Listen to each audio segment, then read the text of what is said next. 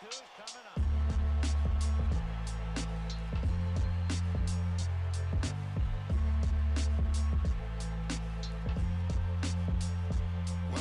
to the Bat Flip Crazy Podcast with your host, Toby G. Hello and welcome to episode 136 of the Bat Flip Crazy Podcast, where you'll always find enthusiastic, data-driven fantasy baseball analysis and strategy. I am your host, Toby. Today is edition number 40 of Bubba and the Bat Flip, and Bubba and I will be taking listener questions. We got a bunch of listener questions actually from last week when we solicited questions, and so we answered those and some more this week. Obviously took a break last week, just to be honest, my mind has not been on baseball. And this podcast was probably the first time I had thought much about baseball and fantasy baseball. There are much more important things happening in the world right now. And just wanted to take the opportunity and express support for everybody who is out there protesting police brutality, supporting the Black Lives Matter movement across the United States. Obviously, this has stemmed from just a terrible tragedy with the death of George Floyd, Breonna Taylor, and hundreds of other Black Americans at the hands of the police over the last many centuries. And so, I just wanted to express support, and just while it's been a tragic time, it's also, I think, been incredibly hopeful for me as well, just to be inspired by folks who are out there having their voices heard, seeing some of the concrete and systematic changes that have already happened with the defunding of the police in Minneapolis. It's unfortunate that it's taken, the death of George Floyd and others to get this movement, the change that really we have needed to see for so long.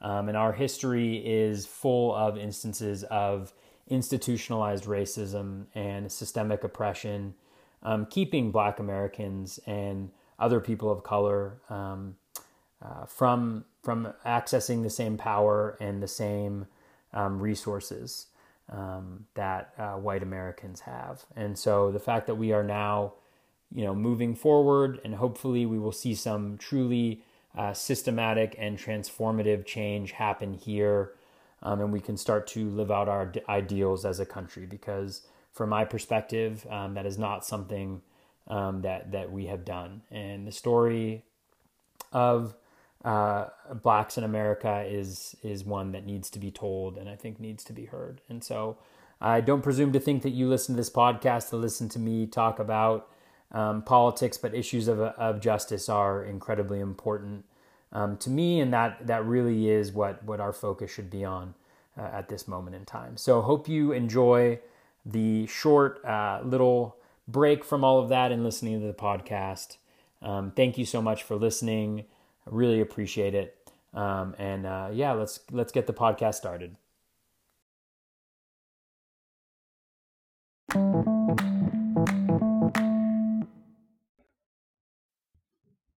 And welcome back, everybody, to another episode of Bubba and the Bat Flip, episode 40, coming at you on a Monday, hoping for some news from baseball, because the owners are at it again, so that's always fun.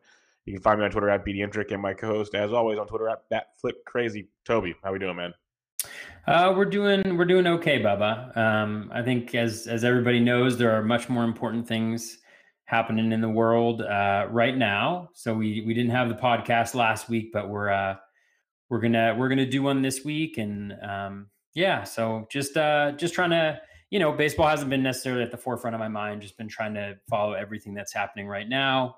Big shout out to everybody who's out there protesting, and just I hope we get some systemic change here that has been long needed.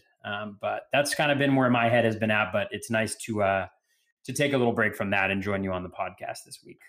Yeah, no doubt. We'll talk a little baseball, but much more important things out there. There's no doubt about that. There's still a virus out there that's looming, and there's obviously the BLM movement as well. That hopefully things keep changing the way they are looking that they are changing. So that's very, very good.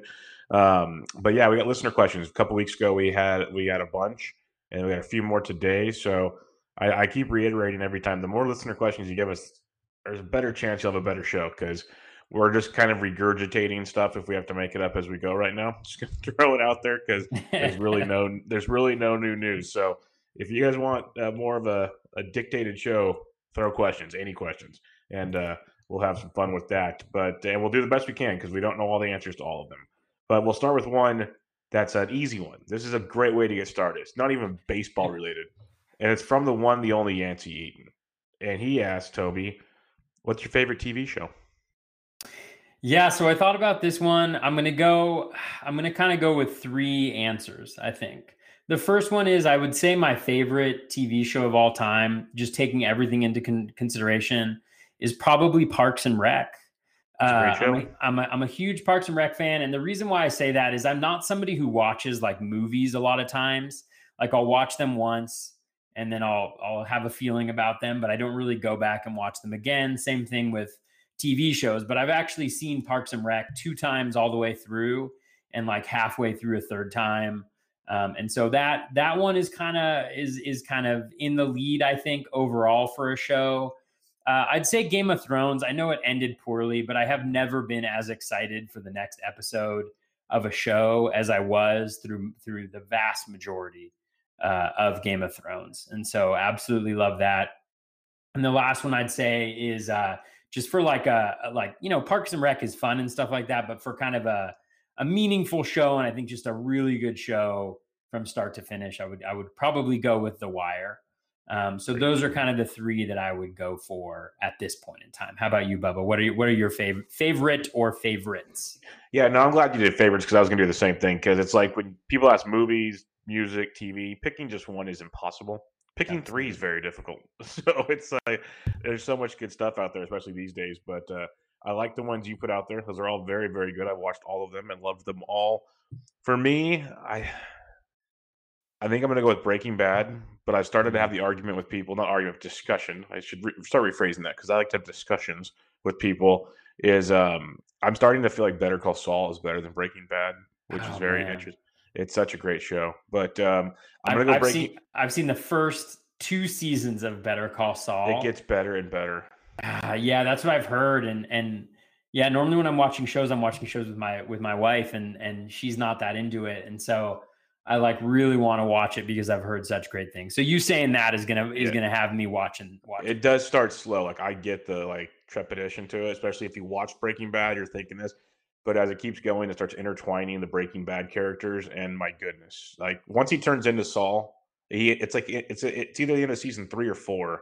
Mm-hmm. He literally, the final thing he says in the seasons, it's Saul Goodman, and that's when it's all good from there. It's awesome. So I'm like in that boat where I'm starting to think it, but I want to keep Breaking Bad number 1 until I see how they finish Saul. That's the difference. So I'll go Breaking Bad for now. Number 2, I like the Parks and Rec call. That's a really good one. You have that one. I'll take The Office. I still think Parks and Rec's better than The Office, but I'll go The Office. I think it's still a great show. Obviously, after Michael Scott left, it went downhill. One of the most voted on things I ever put on Twitter was, who was the worst office manager after Michael Scott? So it just tells you how much many people like The Office. Like, I had 3 characters there, and it was voted on by 1,500. I felt like I was in the baseball pods all over again tournament. It was hilarious. So I'm like, I asked people ADP debates, and got 400 votes if I'm lucky. This had 1,500 people. So yeah, I'll go The Office there. And then number 3, I watch a lot of TV. There's a lot of good shows out there. The Game of Thrones, The Wire. This is fun, because Ozark, it's too new to put it up there. Yeah, that's the thing. It's not. You kind of feel like it has to be done, Exactly. Because there's parts where you're like, okay, they could really screw this up still, but it's good right now. You know what I'm going to go with? I just started the final season actually tonight, because we got YouTube TV and it's on there instead of waiting for Netflix. Okay. I'm going to go with Schitt's Creek. It is, especially in the time right now. I was actually having this conversation. People think I'm an asshole at times, but I'm very sarcastic. I'm actually very like nice-hearted person, contrary to what I people think believe. I think you're a very nice-hearted person. I appreciate that. So I actually had this discussion with someone in the world we live in right now, with all the kind of darkness and doom and gloom at times, and all kinds of craziness. That Schitt's Creek, that was a great show because it had dry humor, it had good humor, it had family like love and drama. It embraced all types, the gay people, minorities, everything, and it brought everything together. So I thought it was actually phenomenally done, and it just wrapped up this year, 6 seasons, like 30 minutes each. First 5 seasons are on Netflix, and then the sixth season will show up on Netflix, I think, this fall. But if you have Pop TV, you can watch it now. That's out of Canada, I think, or something. But I'll go Schitt's Creek. I think it's kind of a cult classic. I think people are buying into it now. It was very, very good. Very cool. I will have to. I'll definitely have to check it out. That's my challenge. Is like normally when I have fantasy baseball going, I have like very limited. Like I know we get a question about interest later on, but Yep. I feel like I have very limited interest and very little time. And I actually have more time, I think, now than I've had previously, which has been nice because I've been able to do some things that I normally don't get a chance to do. So maybe I'll try to take a peek at that one as well. No, it's funny you mentioned that because I'm with you. If it was baseball season, I'd have a DFS show in the morning, an article every day, doing like 3 Bench with Bubba's a week, and it'd be crazy. And I'm thinking all this time I have, like, the good thing about no baseball, I guess, is having a baby in like a month. I've been able to actually do things without having to figure everything out. So for sure, enjoy that time, Bubba. Yeah, enjoy that I heard time. that we had a small family baby shower this last week, and I heard that from cool. I think everybody about 3 times. So it's the common consensus. That's cool. That's super exciting, though. Yeah, it was fun. It was good to see everybody, and it was fun to it all started setting in a little more. So it was good. Mm-hmm. All right, our buddy Phil Dussault at Phil Dussault 27. He asked, I'm pretty sure this is directed more towards you, obviously. You already loved Real Muto, for those that are new listeners to the show. He loves Real Muto. Now he gets a better lineup with the NLDH. He's also one of the only NL catchers who will get extra at-bats at the DH. How early do you take him now? Just asking in case we end up in the same main event league. That's it. I do love JT Realmuto. It's true. Actually, when you look at like my shares of players owned, or the shares of players that I have on my teams, Realmuto, even though he goes very early on, is actually, I think, number 2 behind Drew Smyly for the guy that I have on the most number of teams right now.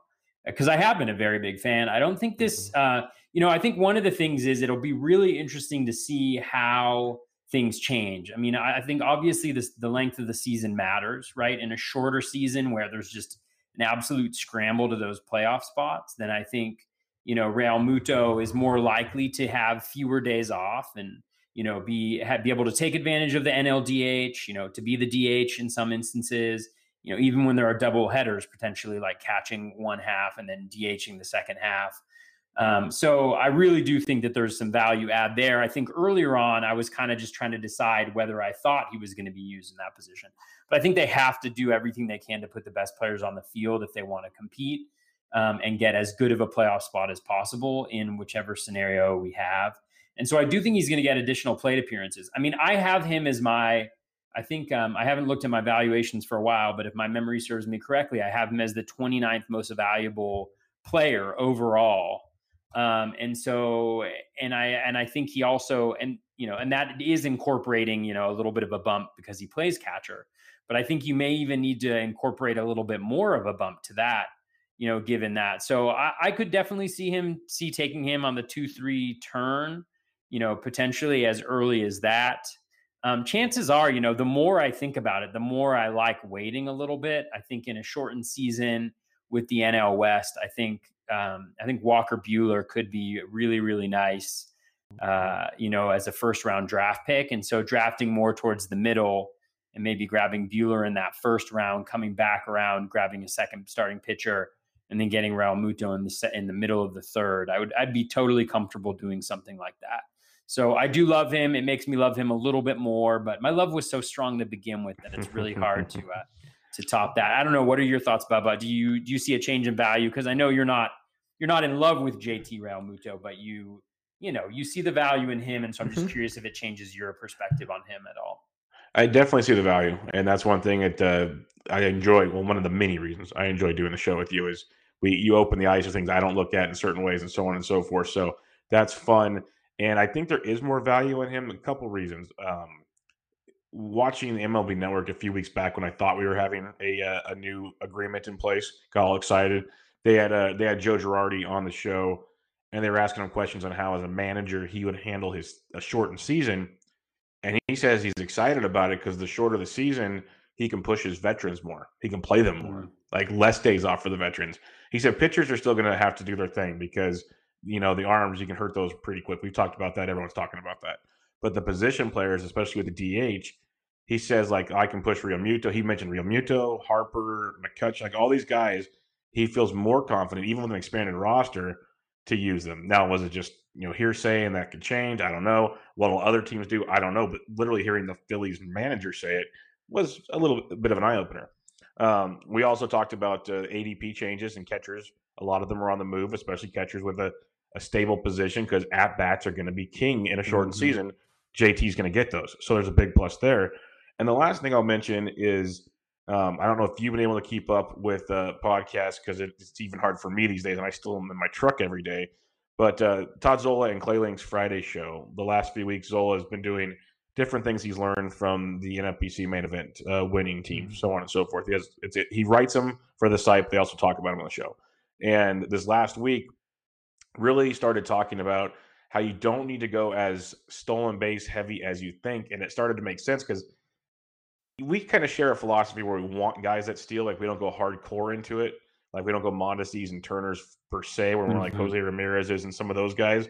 But it started to make sense. If you go like 3 or 4 guys really heavy, then you really don't need to draft them the rest of the day because you can only get so many points no matter how many steals you get. And I'm probably gonna do a disservice explaining it this way, but I'm trying to shrink it as much as possible from like their half-an-hour discussion on it. But I recommend people go listen to it because it was really an eye-opener to me because I like to keep my guys balanced. And I think it's still not a bad philosophy, but it's almost like when you're, say, in round even, like if you want to take the Real Muto in round 3, you have more leeway to do that if you know in round 4 and 5 there's like these 2 guys that can get you 25 or so stolen bases. Like it always comes down to player pool and roster construction like we talk about. But the way they broke it down to kind of explain it, because, for a guy like me who doesn't take as much pitching early, I always try to get like, maybe one of the 3 shortstops and then Jose Ramirez. So now I have like 50 stolen bases on paper. And then I go get one more guy that gets me another 20. So I already got like 7 stolen bases within like the first 4 rounds. I really don't need to focus as hard. I still need to get more, but it's not as much of a thing as I think in my head I used to make it out to be. Yeah. So it made more sense hearing, those guys talk about it. And that's where I can, A, start buying in even more to your 2 pitchers, but B, really buying into your Real Muto take. And I think that's where I was going with this in this long-winded way of saying it. It makes more sense if you know where you can get those. Because we talk about getting home runs late. I think if we can still figure out stolen bases, I think it could be even more important. But that's just the whole thing I've been brainstorming throughout the day. So I don't know. Yeah, I mean, Bubba, you're almost there. You just said you can see taking the 2 pitchers early, and you can see taking the JT Realmuto early. And that's like 50% of my teams is that structure right there. You got it. You're so close.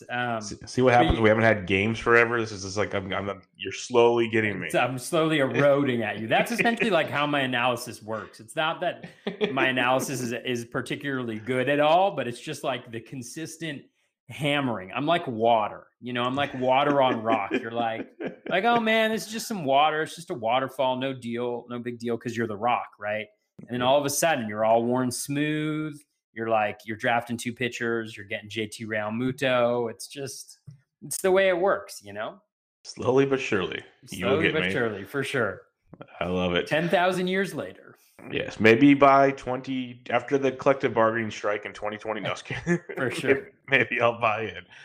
Okay, our buddy Mike Kirtland, who I told Mike flat out, and I joke with Mike a lot. He gets my personality, so we're good here. I say that's the creepiest GIF I've ever seen. Like, it's terrifying. But it's a very creepy gift. Yeah, it's a bit much. I think it was Gray Albright at Razzball who said something like, It's the picture of the microwave from the microwave's perspective of like when your food beeps, you looking which inside. I thought was pretty funny. Yeah, that is good. Totally. That is good. Yeah. So yeah. So Mike asks, how did it feel winning a poker tourney on the back of 3 sets of pocket aces throughout the night? I swear I'm not bitter. See, that's his happy face. That's Marv's scary face. But how did it feel winning the poker tournament on 3 pocket aces? If anybody should have got 3 pocket aces, it felt great. It felt great. No, it's just a little background for people. So, so people who were presenting at PitchCon, and shout out to Pitchers List and Nick and Alex and the whole team over there. I mean, they just have such an amazing group of talented people who are there. So they put together, PitchCon, and then they invited all of the presenters to participate in like a poker tournament the night on Friday night, I think it was. Yeah, Friday night. And so there was like 2 tables of 15 people. So there was like 30 people there, something like that. And anyways, I ended up winning it. And I'm not like particularly good at poker. Like I played before, like I generally have like, at least 25% know what I'm doing while I'm doing it.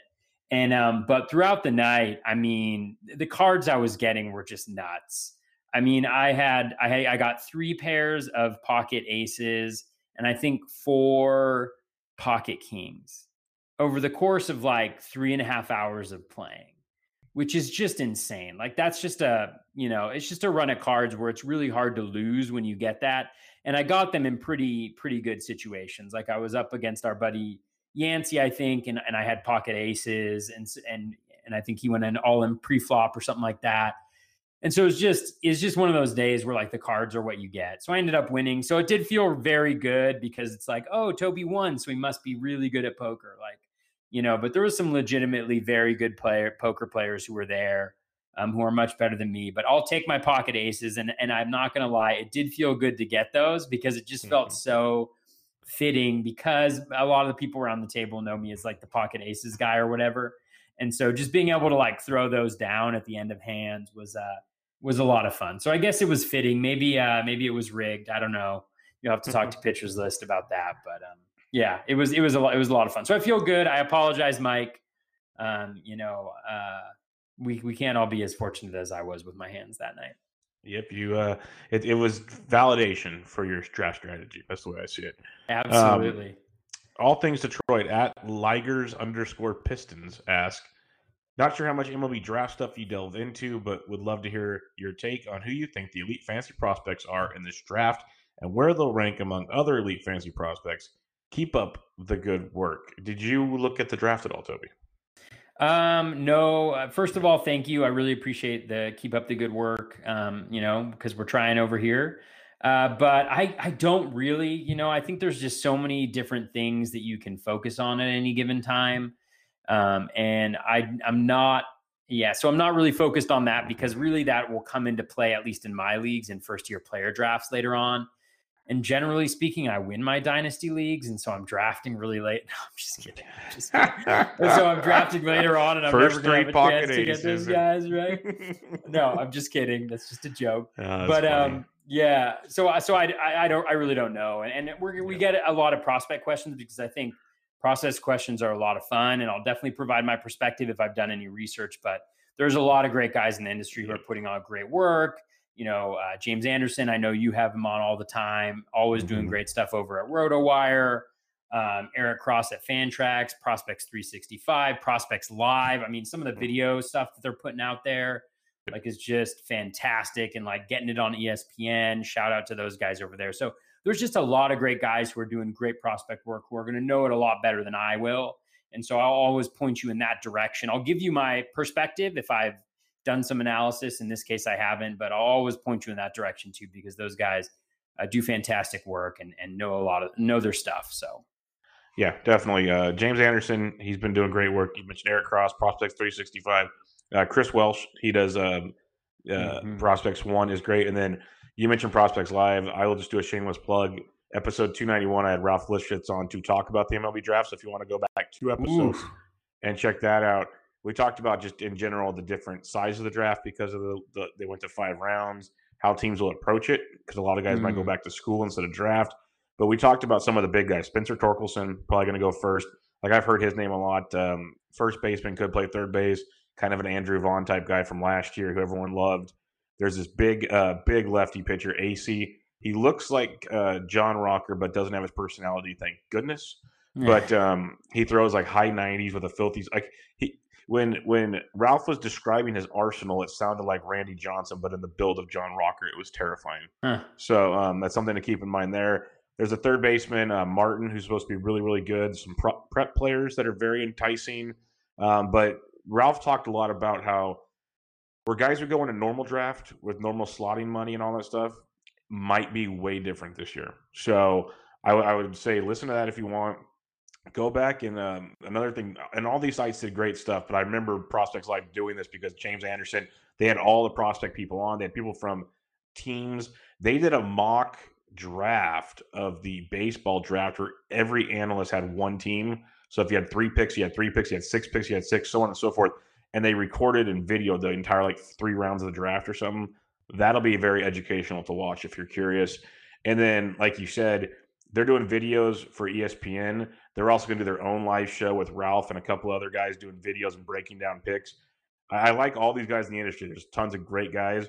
Right now, if you want the biggest MLB draft stuff, I would go check out Prospects Live. That's just what I've noticed. They've gone hardcore into it, but they all have good content. But if you want the videos and everything, they're the only ones I've seen with everything right now. So that's where I'd go. I check that out.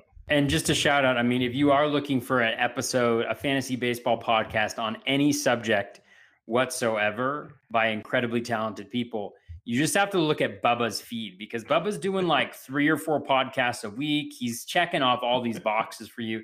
He's doing tremendous work. And I almost forgot to give you a shout out.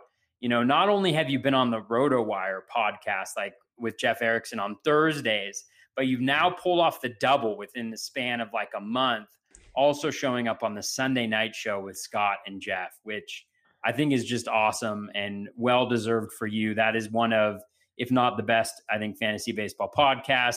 I was joking earlier on, except for ours, of course, but really like they're just right at the top there. And so kudos to you for being on that as well. You guys need to be checking out the stuff that Bubba is putting out outside of our episodes for sure. Well, I appreciate it, my friend. It was, like I told you earlier, very cool and very surprising to get that chance. So I appreciate it, as it is one of the biggins. But we'll see. Yeah, we'll keep it moving and see where it goes. But our buddy Comac he's always got something for us. Cody McDonald. We'll go, since I just gave a long answer. He's got a question for each of us, individual questions. So I'll start with yours. Toby, what is your favorite hobby outside of baseball and podcasting?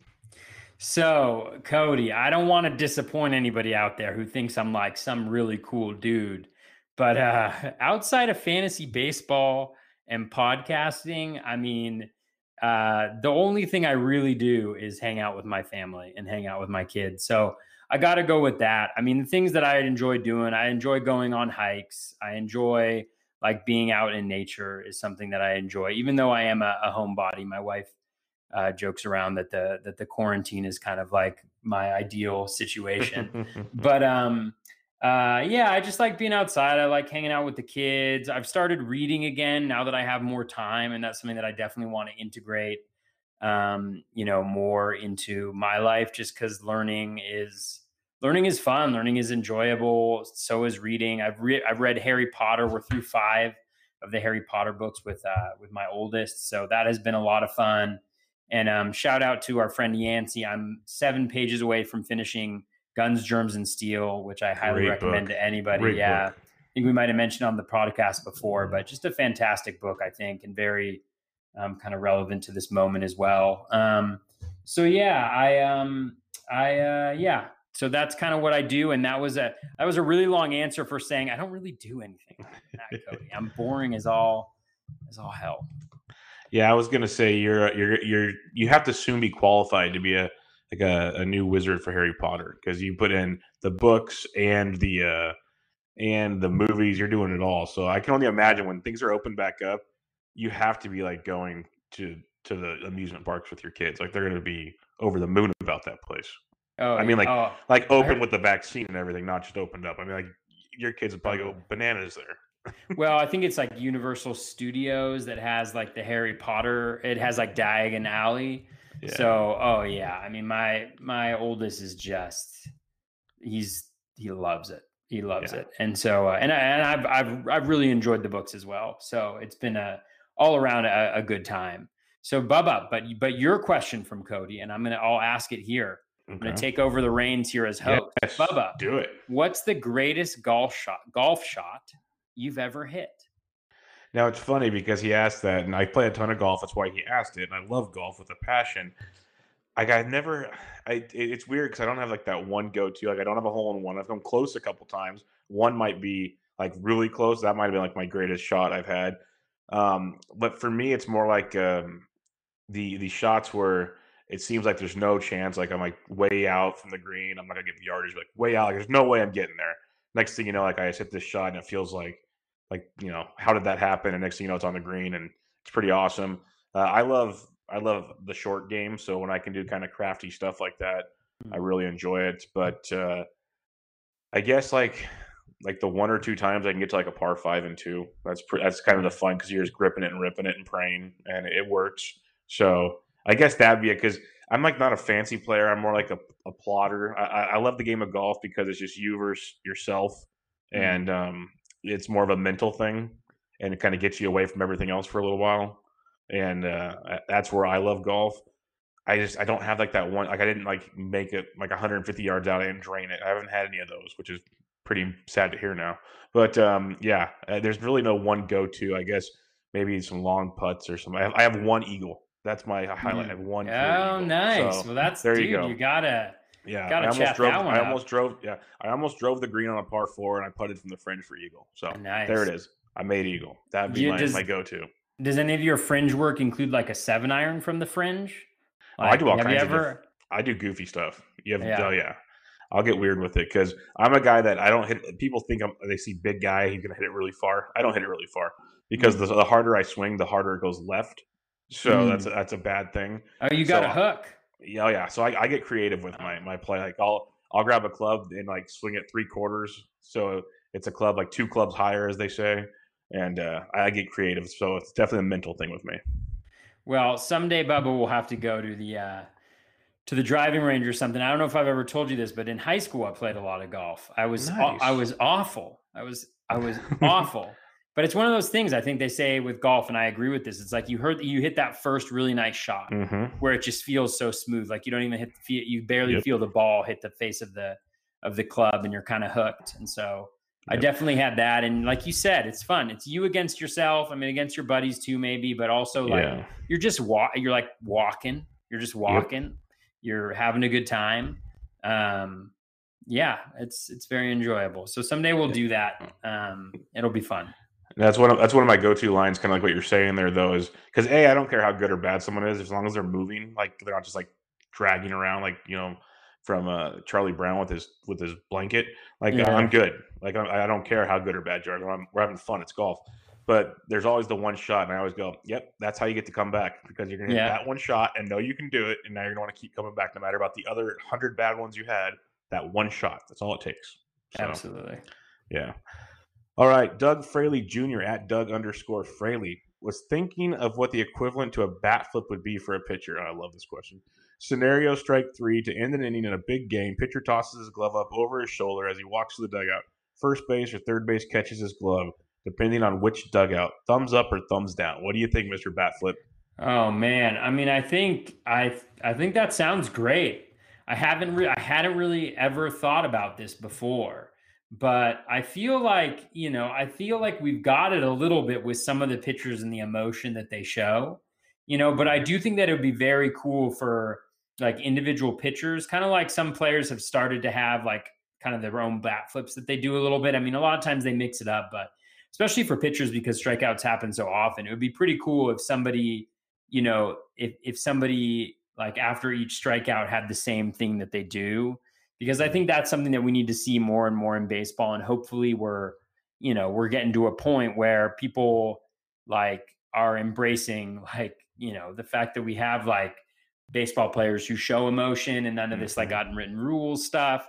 And so like, I think it'd be great if batters are going to do bat flips and let pitchers do like their strikeout move, like their equivalent of the bat flip, whatever it is. And I think Doug has come up with a great example of what one could be to end the inning.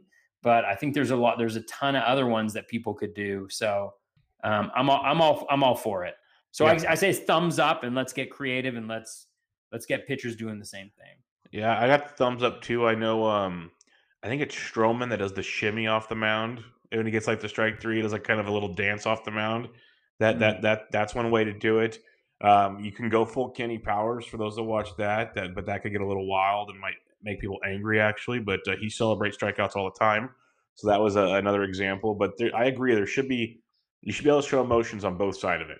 Because, Absolutely. when you strike out that big bat, you thought you had no chance to strike out. Inside you're doing backflips. Let the guys have some fun out there. I got no problem with that at all. That sounds pretty fun. Just got to keep the ball in the ballpark. No Trevor Bauer to center field things. That's the only thing. For sure. What's been really interesting has been the I wasn't a huge Jack Flaherty fan just because of what he did with Ronald Acuna. Mm-hmm. Where he was like I just felt like his response there, just everything, what he said on Twitter and all that stuff was just I just didn't enjoy it, right? Because I want people to be encouraged to kind of do those types of things. But man, he has really revolutionized his Twitter game recently on all fronts, he's just been, it's really hard not to like the guy after the last little bit. So for sure. Yeah. Let's get emotion in the game. We need that, right? We're all emotional people and we need an outlet, and baseball is a great outlet, and let's see some emotion in the game. That's what we see highlights of. We don't see highlights of like, oh, guess what? Yeah, exactly. There's a boring strikeout, come on. Everybody's doing that these days. Even Marcus Stroman, Yeah, exactly. Tinkerball pitcher. No, Flaherty, I actually started following him now because I respect the game so much. I was getting just blown away with it. I'm like, and we're seeing it, and it's a lot of the young kids with personalities that they're doing. So let's go. Let's do this. Absolutely. Rob DiPietro at Deadpool Hitter on Twitter. Have you noticed any 80 or 100 game stretches of stats in recent years that might be noteworthy? Streaky home run hitters, league winners, or avoid because of volatility, favor the home run hitters and higher contact percentages. I'll just say real quick, I've seen different people tweet out different things and done the research on it. To tell you it's something to live by for fantasy, I'm not going to tell you to do that because you're not going to be able to predict the streak and when it hits. But what's your thoughts? Yeah, no, I absolutely agree. I mean, I think that, it's really interesting. I mean, I think the one thing that I love about what Rob said is the higher contact percentage guys. I mean, for me, I know that there's people like, people will say like you're playing the main event. There's whatever, 535 teams in a shorter season.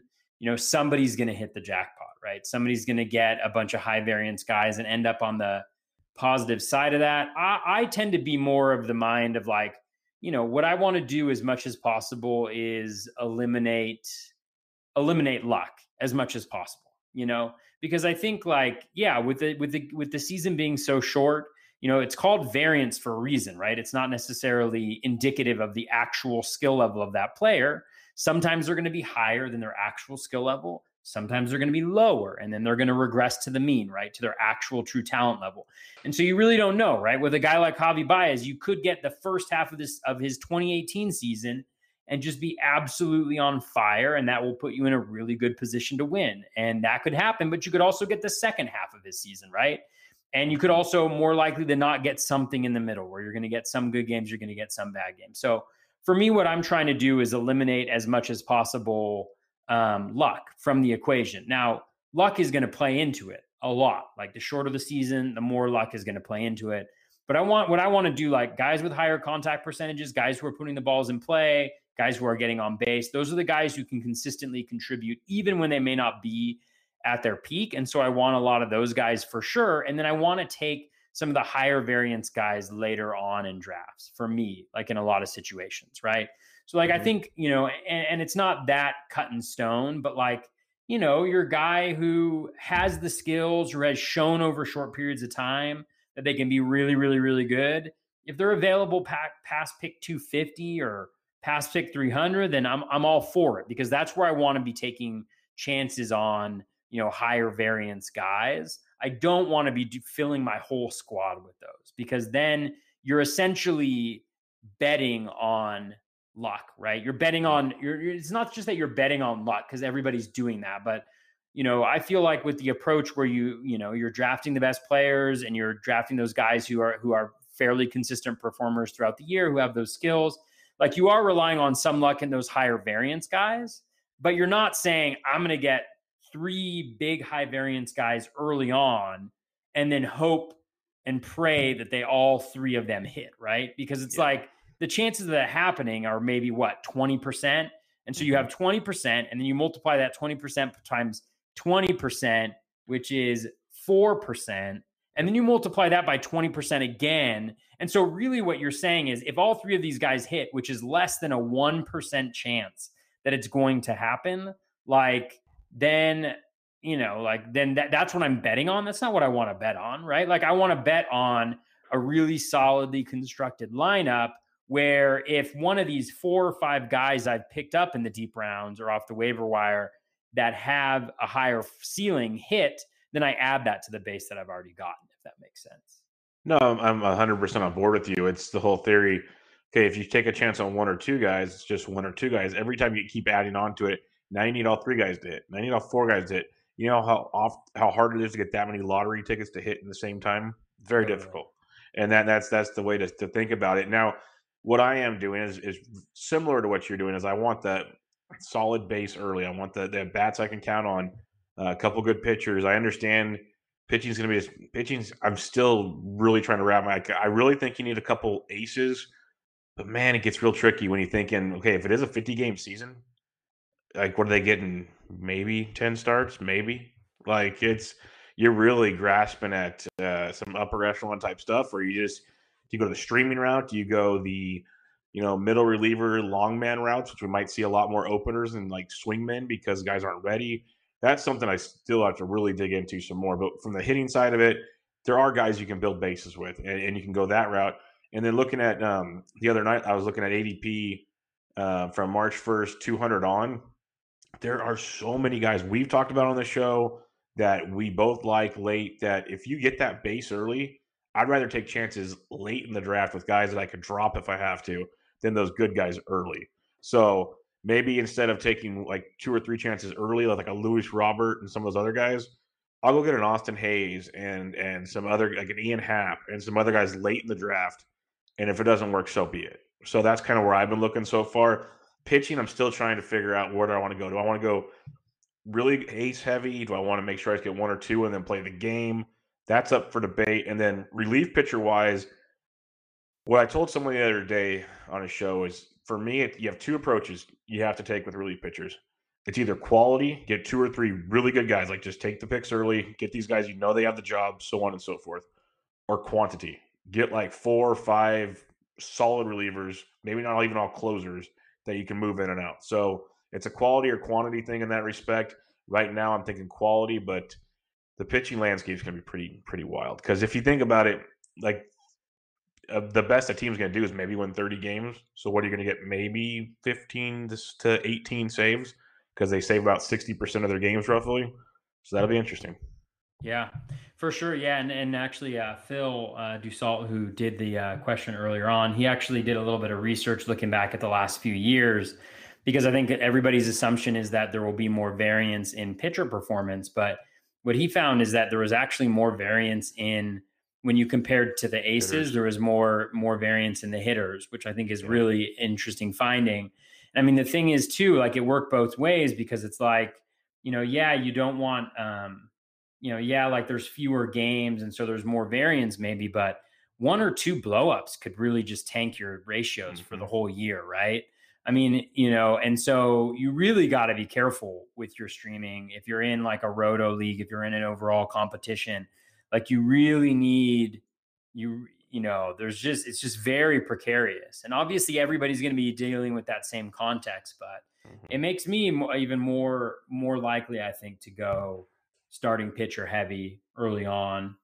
Obviously 2 of them, if not maybe grabbing a third earlier than I usually would, because I also think that with the expanded rosters and with like plate appearances being so key, it could be hard to get guys on the wire, but at the same time, there could be a lot of movement on that wire, like on a week-to-week basis. If you've got 50 games and you're assuming they're playing about 7 games a week, let's say like they're averaging 6.5. My math isn't good, but what is that? So that's like, that's like probably 7 fab cycles that you're going to get over the course of the full season. And so you can really squeeze out a lot of value if you can get the right guys through fab in that particular instance, where I think with pitchers, it's going to be scary to stream guys in that context, because it's rough. Yeah. That's why I think the I'm not like opener long man type approach could, like, you could have a long man like a Ryan Yarbrough type lead baseball and wins this year. That's the kind of stuff you could see. So it'll be interesting to see. That Phil DeSalt thread was really, really good. I hope people should go back and look at it, because a lot of very smart minds got involved in that conversation. So it shows you it was insightful to many people. So go check that out. Zach at Zach Roto, good buddy of the show. Here's a guy not getting talked about much at all with the DH. Adam Duvall, deep draft champions. Do you have any interest in a guy like Adam Duvall in a draft? First off, Zach, I like you, but I don't think you want to do draft champions for 50 games. But that's just me.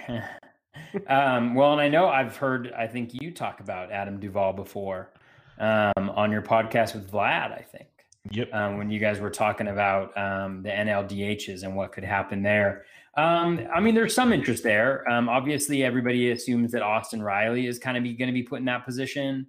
I do believe, and I'm just looking at the rolling average graph here for Adam Duvall. I do think that there was some changes to his approach towards last year. Like he's always been a low fly ball guy, but I think he was even lower than usual. And I want to say there was something like he got contact lenses or something. I can't remember what it was, but there was I think he did indicate that there was definitely an approach change, a big increase in hard hit rate, close to 9%, 8.5% increase there. Ground ball rate was down at 27%. You love to see that. I mean, the challenge is he also had a 60% fly ball rate, but we know that, over a small sample size, there's a lot of noise in there. So when that line drive rate gets closer probably to his career ever around 20, there's a lot of power potential there. The strikeouts are obviously scary. 30% strikeout rate last year, career, 27%. So, there's risk and reward with it. He's certainly worth kind of a late round pick, I think, because the Braves lineup, at least the top half of it, could be is very good. And if he finds at bats there, then that would be great. I just think there's maybe a little bit too many similarities with Riley, and Riley being the guy, they're going to want to see how he's able to produce. But again, crazier things have happened, and it's a nice little shout on a guy who seems to have changed his approach at least somewhat from the previous year. Yeah, if you are doing draft champions or best balls, I could see the appeal. I get it there. Like 50 rounds, Duvall's super streaky. If he gets a hot streak, they might leave him in the lineup for a week or so. I get it. Maybe there's a week where they face 4 lefties and he'll be in there for 4 days. But I also feel like you said, I think Austin Riley's the guy they want to give at-bats to, and I think he's going to give most of the at-bats. So that's just kind of the hard part, is where does Duvall fit in, even with the expanded rosters. If he's only playing 1 or 2 times a week and you're playing weekly leagues, it's still hard to own the guy. So draft champions, I can see the appeal. Other than that, it's tricky, but maybe, an injury here or there, and he gets the door opens up for him. So I could definitely see something like that. Our buddy Sleepy K, Mike Curlin, is back. He has a question for us. With the likely expanded rosters and no minors, who are some obscure minor leaguers we may see up? These guys would only be relevant in draft champions type formats, but players like DJ Peters or Will Craig could get some run. Looking for those type of guys. Do you have anybody in mind, Toby? When I've gotten this question in the past, the guy that I've kind of gone with is Jared Oliva. He's an outfielder with the Pirates. Saw him in the Arizona Fall League. He looked really good. I think the key with some of these guys is, in most leagues, you won't have to draft them necessarily, but I think really looking for needs. And the thing that I like about Oliva, he doesn't hit for power. The batting average is pretty solid. He's kept the K rate relatively low, but he's got speed, and he's also 26 or 20. He's 24, almost 20 or 24 and a half, I guess. And so the Pirates are going to want to see what they have with him. And so with a guy like that, they're probably going to give him plate appearances. Like if you're the Pirates at this point in time and you're like, okay, I've got this 24-and-a-half-year-old guy on our roster who's an outfielder who's got some speed. We want to see how he does. And then you're also looking at like Jared Dyson. At a certain point, it becomes more valuable to find out what you have from Oliva. And so seeing a guy like him, I don't know if Dyson's the best comp because I'm not sure if he plays center or not, but like a guy with speed, somebody like that who can fill a need later on in seasons. I think a guy like that could be really helpful.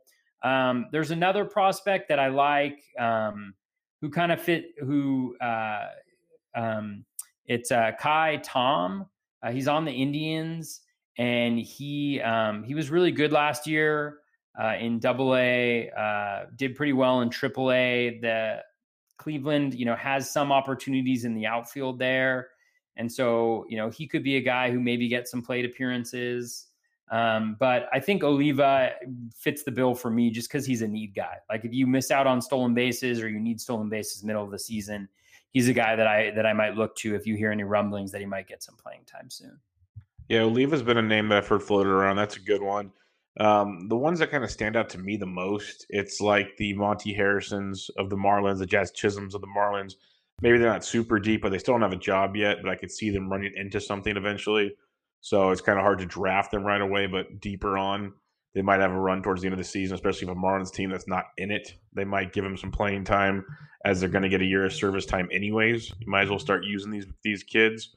So those are kind of the ones that stand out the most to me. You could dig in some more because the Mariners are now saying like Jared Kelenic won't be up, which I just don't understand that at all. But the Mariners go Mariners. That's pretty much, I guess, how that's going to go. That's a frustrating one. But yeah, you'd have to kind of dig into each farm system. But the Marlins are the Marlins, I guess, the Tigers. Like, got the Casey Mizes, the Dan Dunnings, the Alex Faedos, those three pitchers up there. They got some bats that are really close.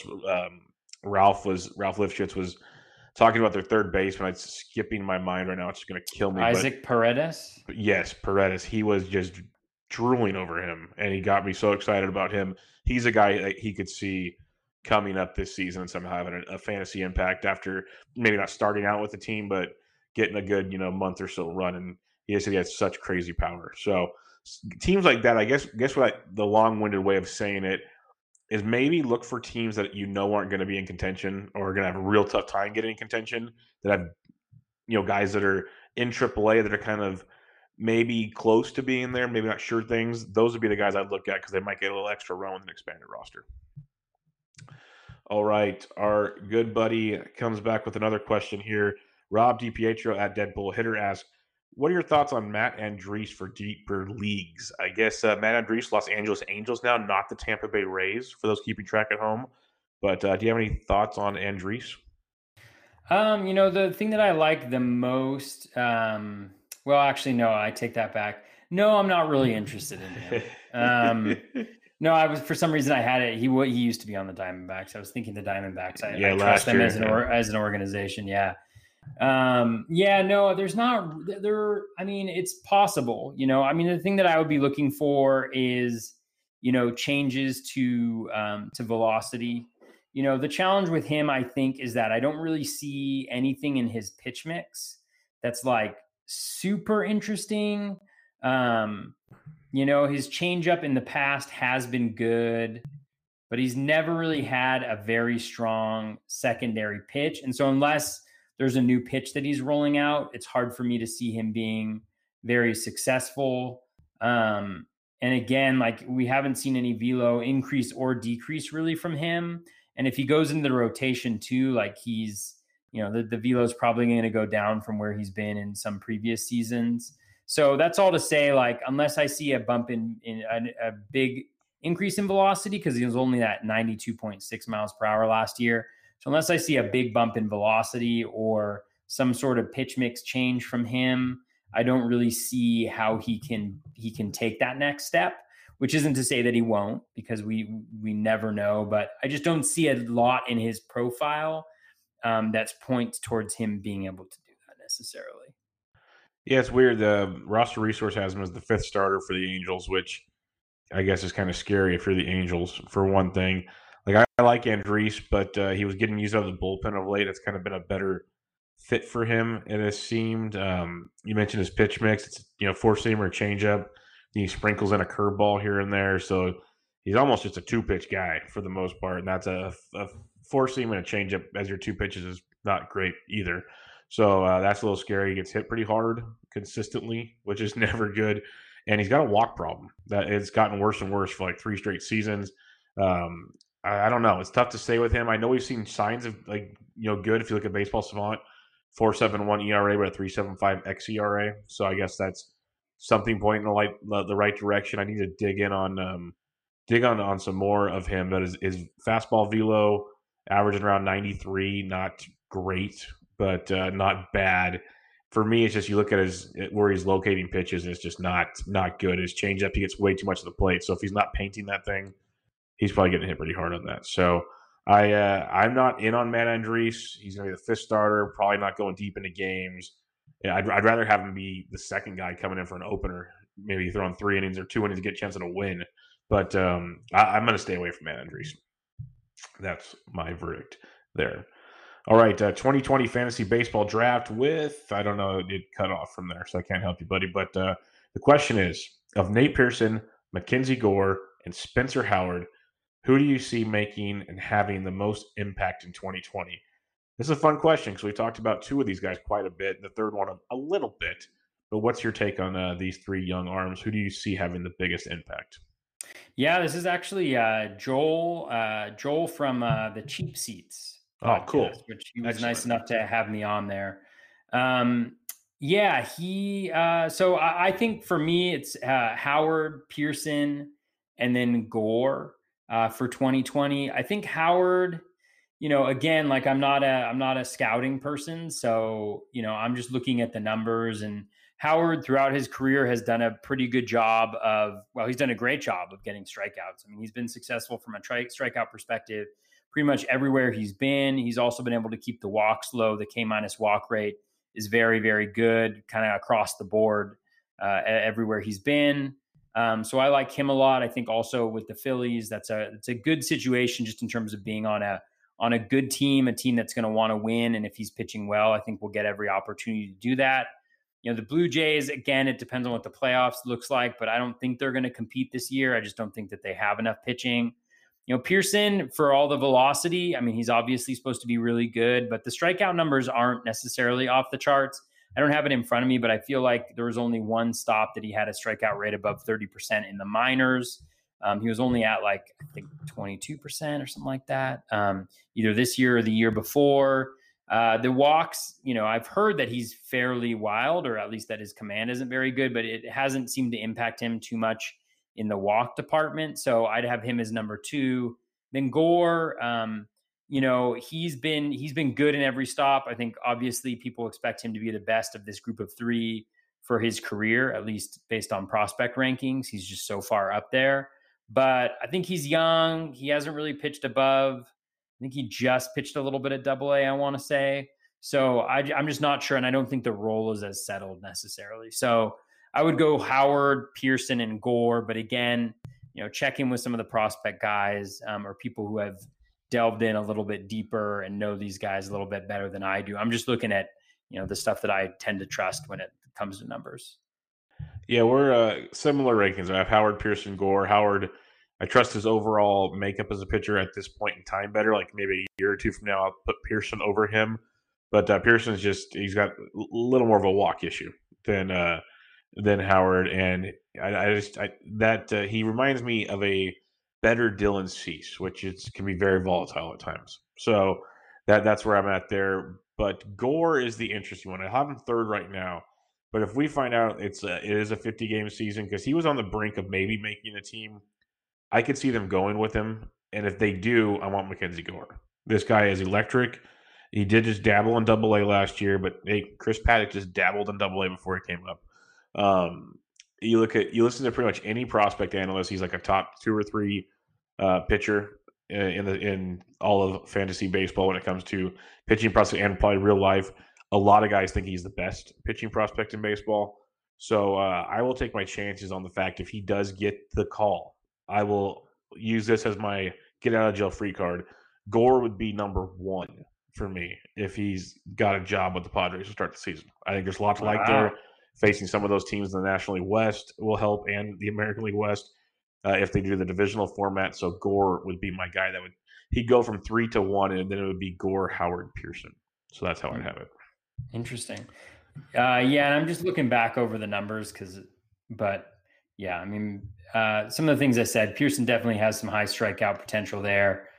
And Howard has had some walk issues in the past. So forget everything that I just said. That's why you listen to other people other than me. Lucas J. Beery at BeeryPlocks33, buddy of the show. Who's a sleeper prospect outside the top 100 you're really excited for in your dynasty formats? I will be honest, I am going to plead the fifth on this one.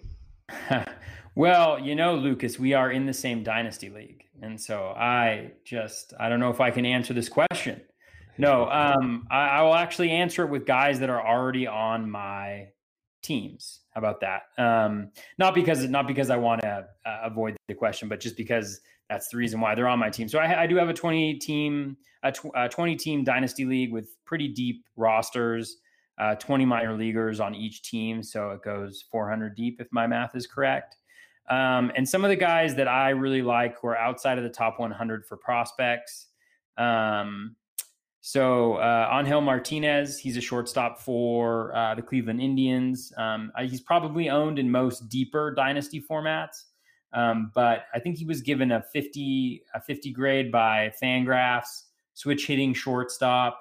I remember I saw his swing, video of his swing. I can't remember who shared it first. It might have been Prospects Live, but saw that video and I picked him up right away. I just Cleveland does a great job, I think, developing infielders, and there's a bunch of them, but he's a guy that I like a lot.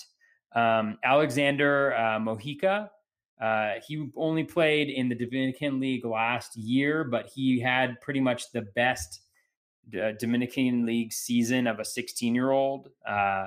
He's only 17 now, so he's really young. He's far away. He's kind of, from what I've heard, he's kind of a bigger bodied guy, but the numbers he put out, I think his WRC plus, I don't have it in front of me, was something like 238 from a 16-year-old. And so just putting up those numbers, I think, is something that I like. And then another guy is Mason Martin on Pittsburgh. He's better in OBP leagues.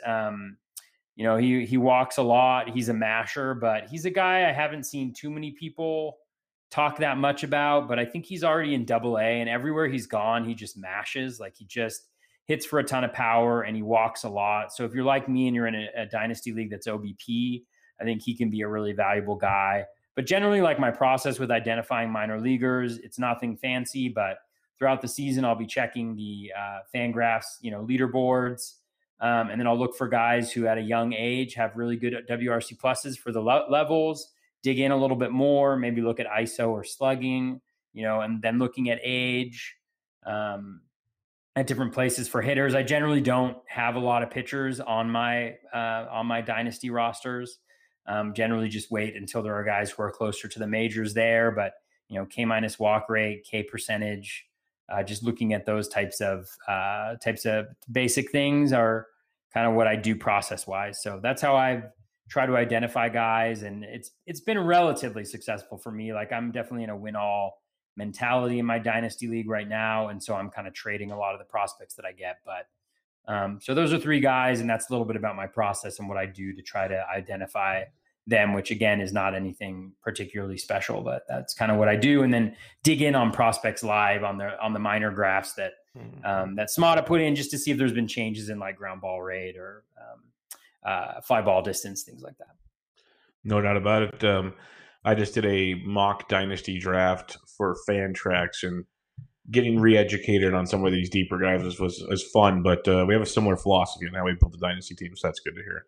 So very good. Less Than Dave at RunDMCD asks, he has a few questions here. First one, Toby and I kind of talked about this before, so I'll apologize now, but what were the three biggest things you learned to improve your game from PitchCon? There's still a lot of things I need to watch from PitchCon. I have not been able to sit in front of my computer and do that yet, but it's on the agenda. Now it's on YouTube that I can watch like 1 hour segments at a time. Will help a ton, but I will be completely honest. I have not seen much of PitchCon. I've seen like highlights and everything and heard all the great news, and I know it's going to be great because people that did it are great. So I have most of it circled. I just haven't had a chance to watch it yet.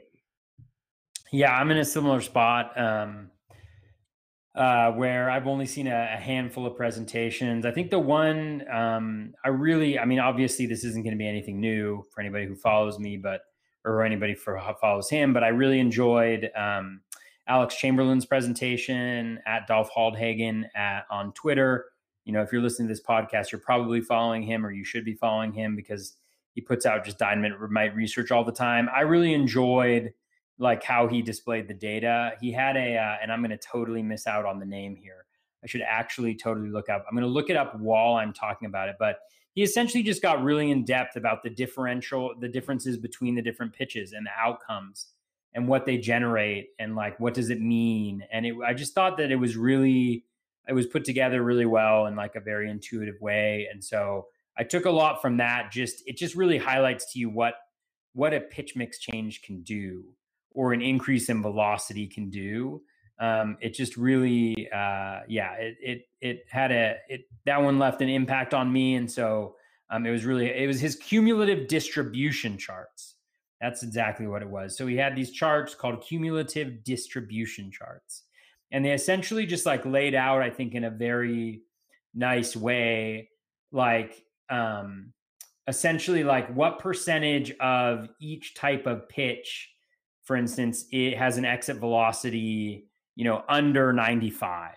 And so with fastballs, it's like, 50% of all fastballs when they're put in play have an exit velocity of, under 95 miles per hour, comparing that to changeups where 75% of changeups that are put in play have, an exit velocity under 95, which means that they're very likely to be outs. Like, just stuff like that I thought was very compelling. So that's the one that I took away. But like you, I was really busy at work Thursday, Friday, so I wasn't able to catch any. I had a presentation on Saturday, so Thursday and Friday night I was working on my presentation, and then the weekends I'm hanging out with my family. So it was tough, but again, yeah, like you, I'm really excited to go back, watch some of those YouTube videos because they're all up on YouTube, and check those out. I probably saw 3 or 4, I think, over the course of the 4 days. So, yeah. Yep, nothing wrong with that. He's got many questions for us, though, so we'll get some good ones for him here. If MLB plays games through October in teams' normal stadiums, I assume that's the plan, will you downgrade hitters or upgrade hitters or pitchers playing in cold weather cities? I am not going to go that far just yet. I see the purpose. We've talked about it. But to me, when we do the downgrading of the cold, like to start the season, for me, the players aren't ramped up. I know it still affects the baseball. I get it. I know where he's going with this. But I think if they've had a few months to play already, I feel they'll still be loose enough to, I guess, not pitch through it, but pitch more effectively in those conditions. About that point in time, they're either pitched so good for me all season, I'm going to keep them, or I've already gotten rid of them. So I'm not really drafting to worry about the last month of the year. I need to get to the last month, if that makes sense. Yeah, I mean, I think based on what the owners have said, I think we're very unlikely to see regular season they don't baseball. want it at all. Yeah, just because they're worried that all the money's in the playoffs, and they're worried that they're not going to have a playoff. So that's very unlikely that we'll actually see that. I think if you did, I think you'd have to take it into consideration. It may be a place where like, a projection system like the BAT, which, I think generally factors those types of things in more than say other places, may give you a little bit of an upper hand. But I'd try to figure out a way to do that. I wouldn't try to overthink it necessarily. I think you need to factor those types of things in, especially if it's like a half or 2/3 of the season that actually ends up getting played. Yeah, I think you're dead on with that. So that's it was today's proposal, September 27th. They want to have the playoffs wrapped up by the end of October, like you're saying. So I don't see that happening at all. Another question from Less Than Dave. Toby, will you, me, and Phil DeSalt finish next to each other again in the main event this year, except this time you two will stay behind me and not pass me on the last day of the season? And how many main event teams will you have this year? Yeah, so last year in the main event, I finished 9th.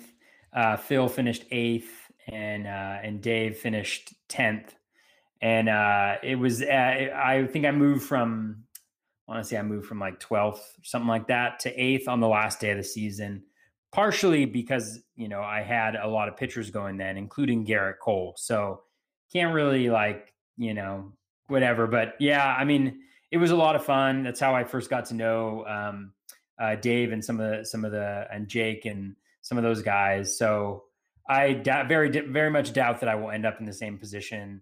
I like your guys' chances, so I'll probably be where I deserve, like in the around spot 100, and you guys will be fighting it out there at the top. But I don't know if it's a 50 game season. I don't know. Right now, I'm scheduled to do 3, with one of them being shared. I think me and my buddy still want to do that. So we'll probably do that one, and maybe I'll do 1 or 2 more. I'll just have to figure out. I mean, part of what I love about Roto is the long season, is the grind, and you take that out of the equation, and it just becomes less interesting, and the amount of luck that factors into it goes up. And so, again, like, I want to compete, I want to be in it, but I don't know. It's a lot to put down for a contest that will have a lot of luck involved in it. Yep, I understand that feeling completely.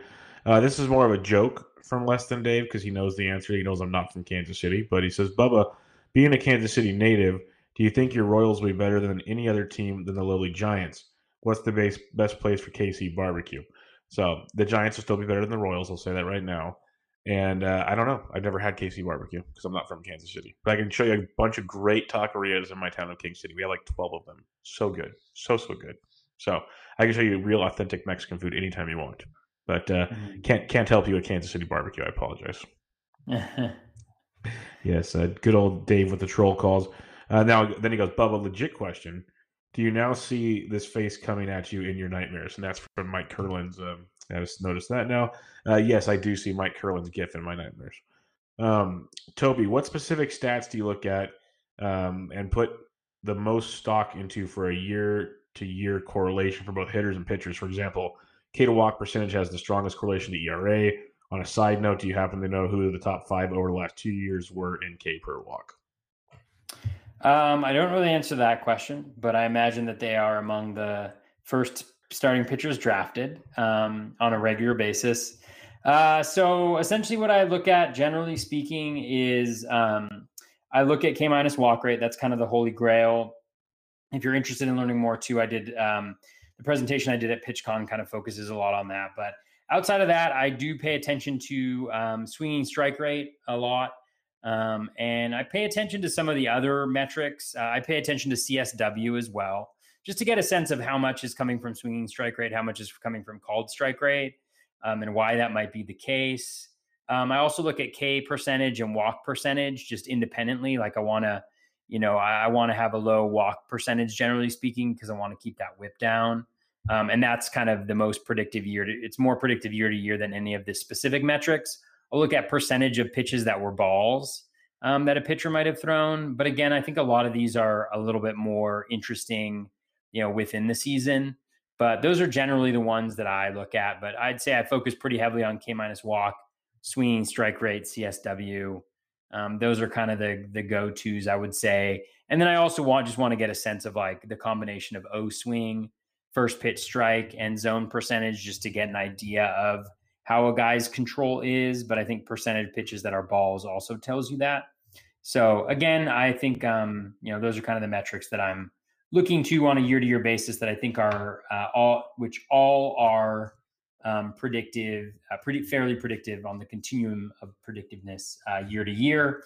I don't really focus a lot on batted ball metrics. I'll focus more on like barrel percentage.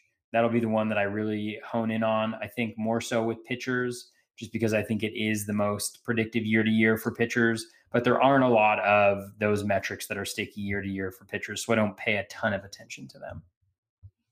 No doubt about it. James at James_AG1. I think this is a fun question, all things considered. Like with the recent proposal of the health ramifications, like Carlos Carrasco probably won't play this season.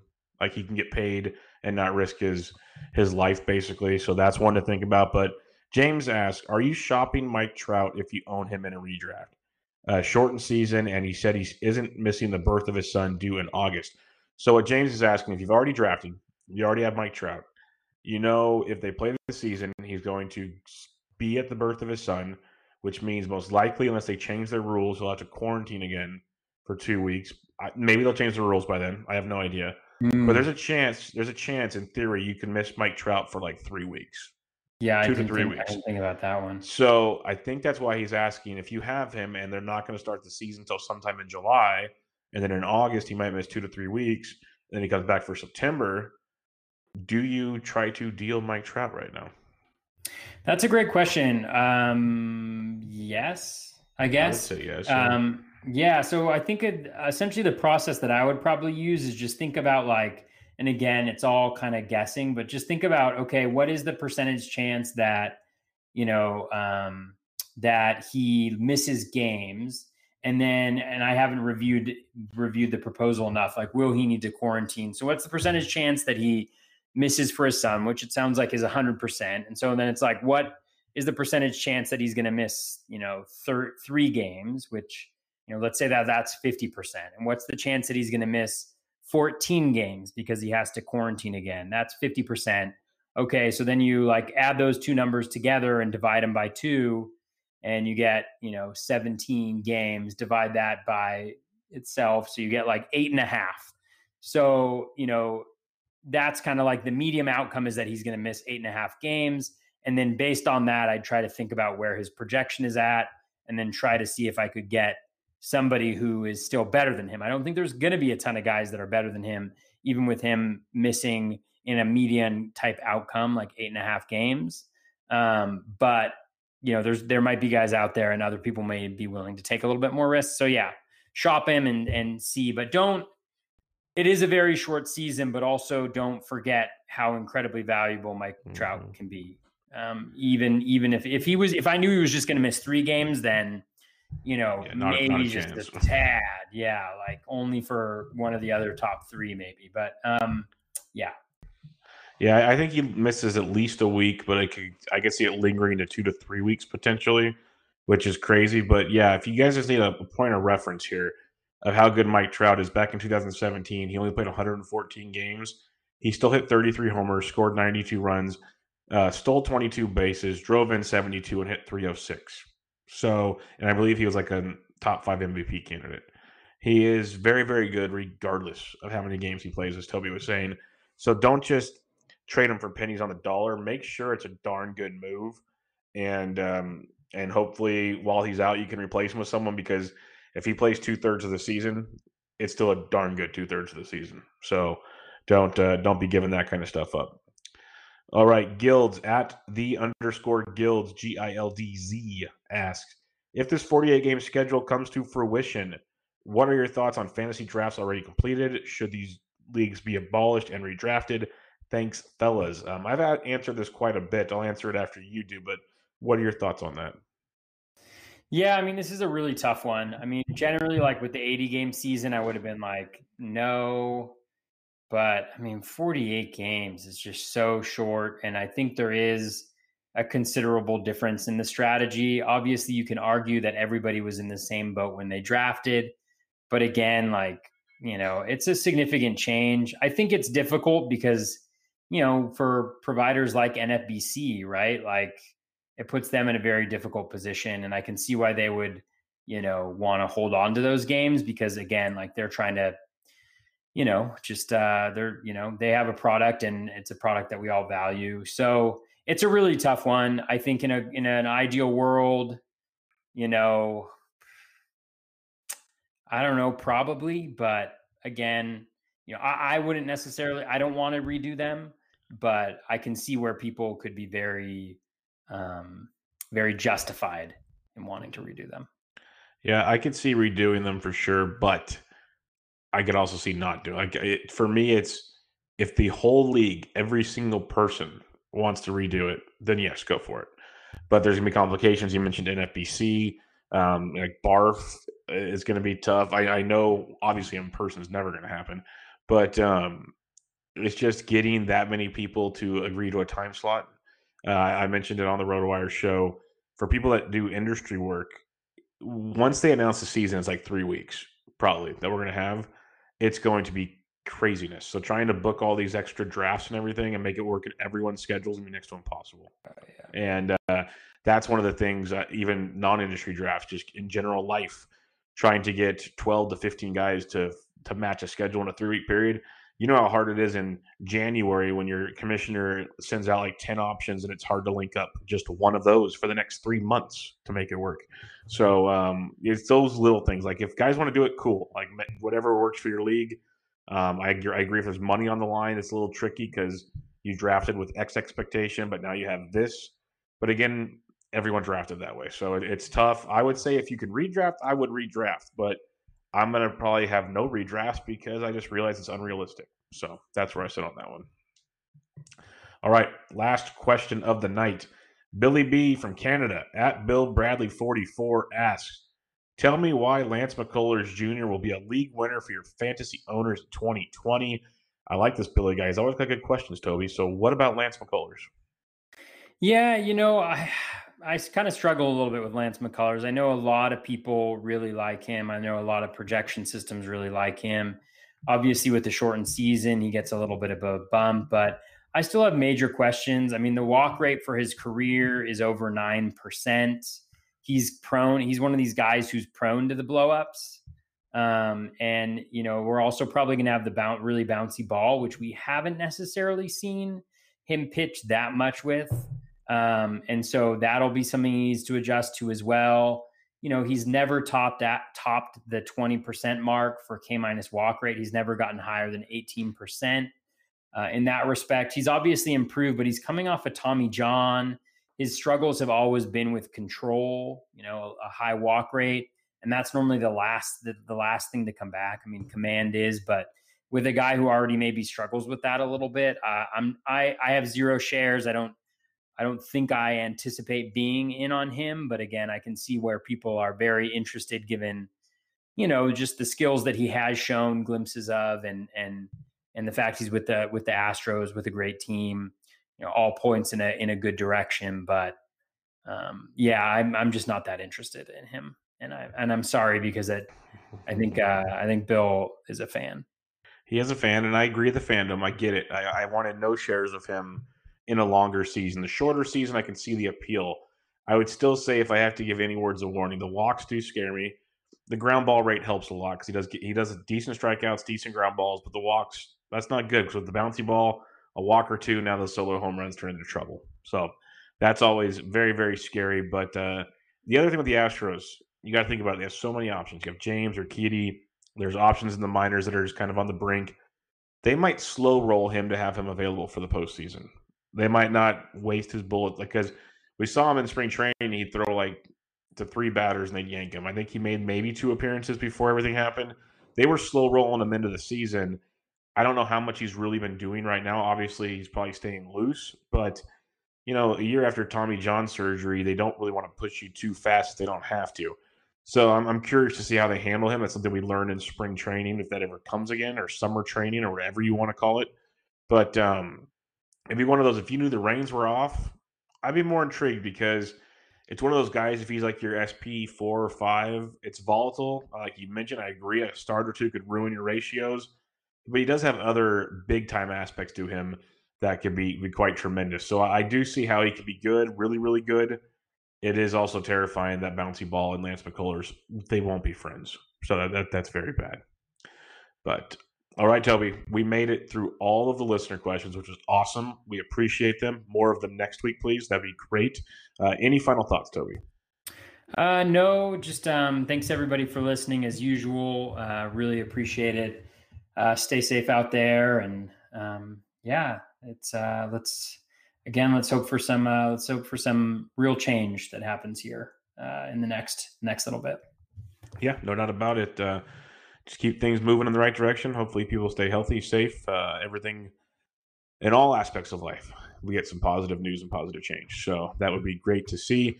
But Toby is on Twitter at BatFlipCrazy. I am at BDentric. Thanks for listening to Bubba and the Batflip episode 40.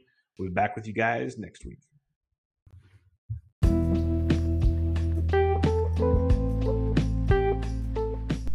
that is going to wrap us up for episode 136 of the Bat Flip Crazy podcast. Thank you all so much for listening. Again, hope this was a nice little break from everything that's critically important to our country and its future that's happening right now.